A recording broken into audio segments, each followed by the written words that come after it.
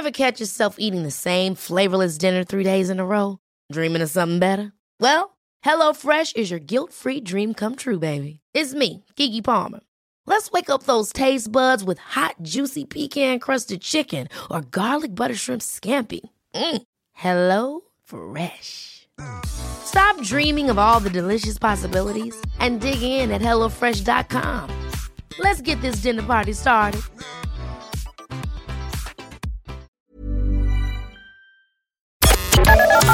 The Opinion Line on Cork's 96 FM. Dermot, the theme of the day is Maths Unites. What's all that about? Well, even just going back to your original concern there about people's reaction to maths, like I'm obviously a Leaving Cert maths teacher, but if anyone who's ever interested in reading the history of maths, it's one of the most fascinating things you could ever buy a book on or whatever. Like, say, for example, Pythagoras. Everybody remembers Pythagoras from Leaving Cert, and as one forger put it to me one day, he's the fella that invented triangles. But like, there's a lot more to him than you might imagine. Like, so he lived in Greece in about 600 BC, and he started this school, and the school eventually became kind of a political entity, and eventually actually became a cult. And he was an interesting kind of fella. He introduced these rules to his brotherhood, he called it. Rules such as you can never marry a woman who wears gold jewellery. You can never pass a donkey lying in the street. You can never urinate in the direction of the sun, and you must avoid all contact with fava beans, whatever they are. So, interesting fella. Like, I tried to introduce those rules in the Carrigaline Maths department, but unfortunately, I was voted down. You know. Yeah. But like, the interesting thing about him was that like he did all his stuff with triangles, all his stuff with geometry, before numbers were even invented. Like, numbers as we know it didn't even exist until about 500 years later.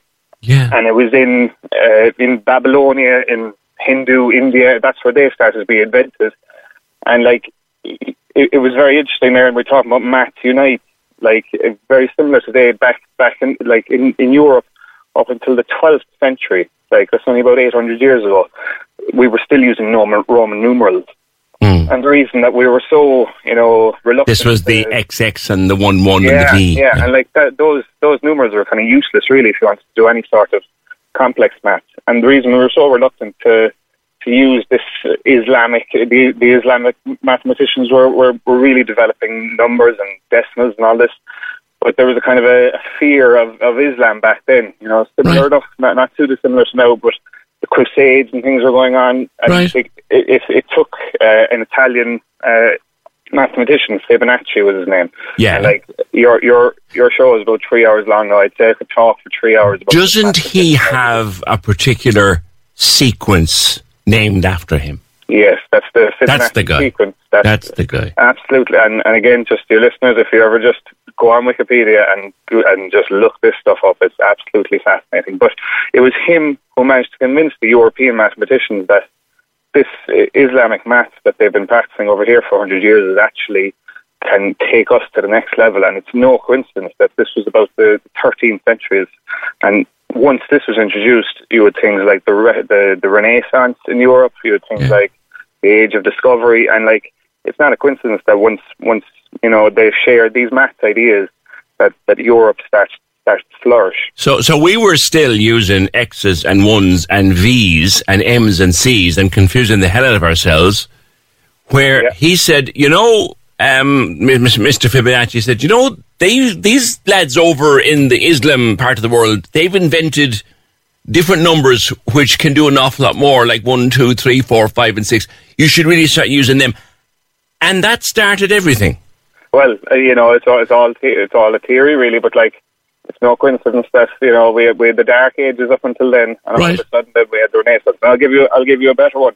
So the concept of zero, right? So we all know, like, we take for granted that the difference between 21 and 2,100 is the 2 zeros at the end.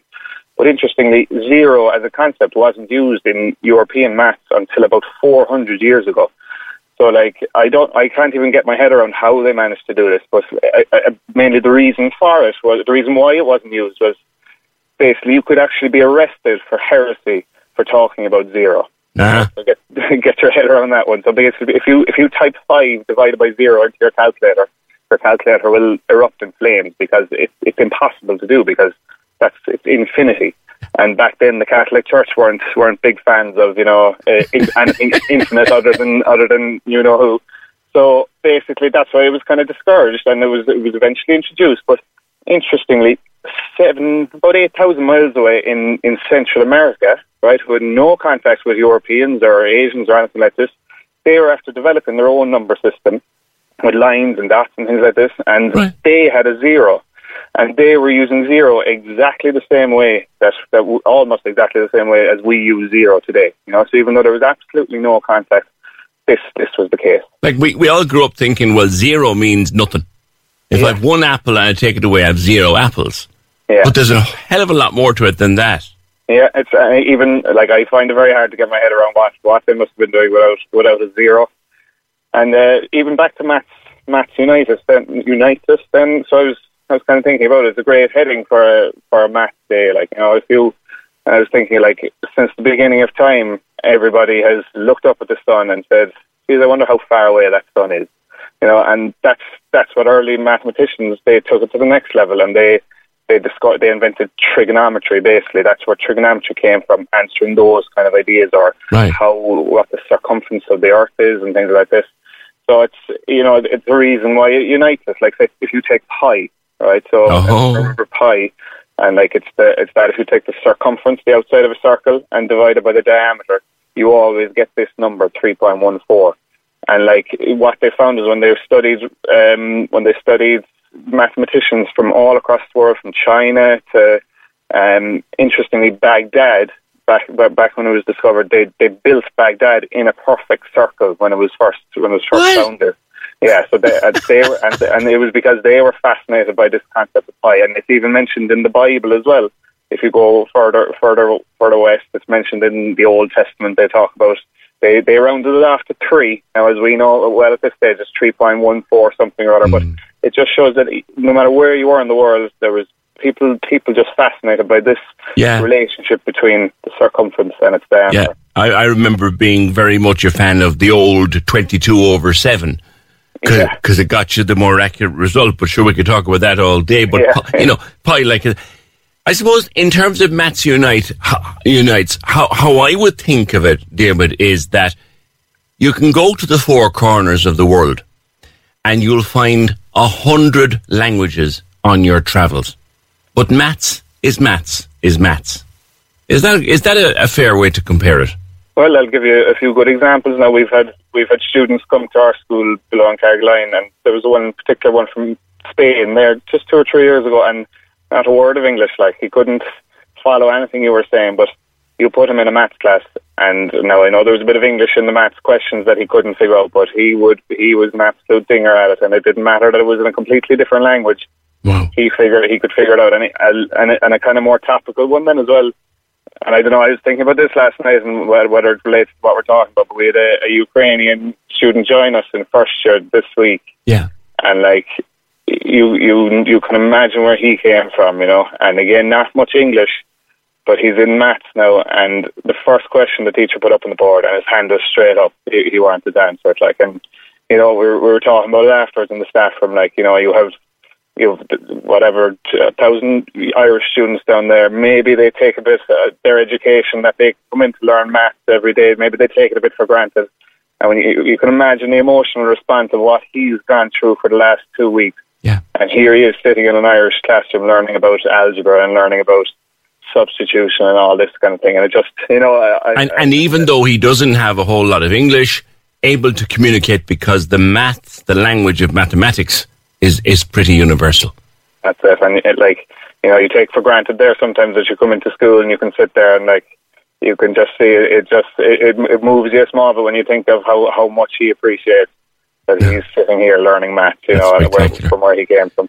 I wanted to bring one thing up with you before I let you go, and it's this: everyone says, "Oh, I've no interest in maths," or "I don't understand maths," or "Sure, what use is maths?" And in the very next breath, they'll tell you, "I can't wait to get up on December the 21st and see what's happening at Newgrange," or "I'm going to England on my holidays. I have to see Stonehenge." Stonehenge and Newgrange. Maths in action. Am I right or am I wrong? Oh, absolutely, yeah. So it's all, like back then it was all geometry really, like it was all size, it was all angles and things like that. And like you look at both of those objects, like both of them, I suppose they're circles, and circles seems to have been a thing. They all seem to be fascinated by this concept of a circle, you know, and the fact that they even Newgrange, that they can still time it, that on the 21st that the sun shines all the way, like that's even if you tried it today, I'd say that would be a monumental task.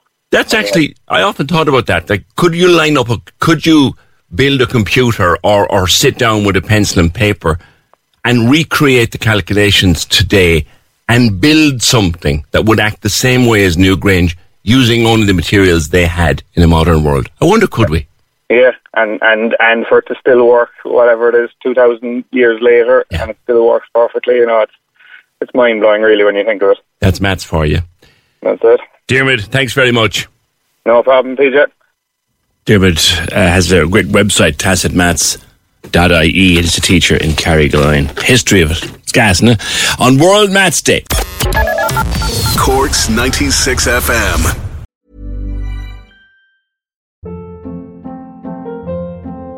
Hold up. What was that? Boring. No flavor. That was as bad as those leftovers you ate all week. Keke Palmer here. And it's time to say hello to something fresh and guilt-free. Hello Fresh. Jazz up dinner with pecan-crusted chicken or garlic butter shrimp scampi. Now that's music to my mouth. Hello Fresh. Let's get this dinner party started. Discover all the delicious possibilities at HelloFresh.com.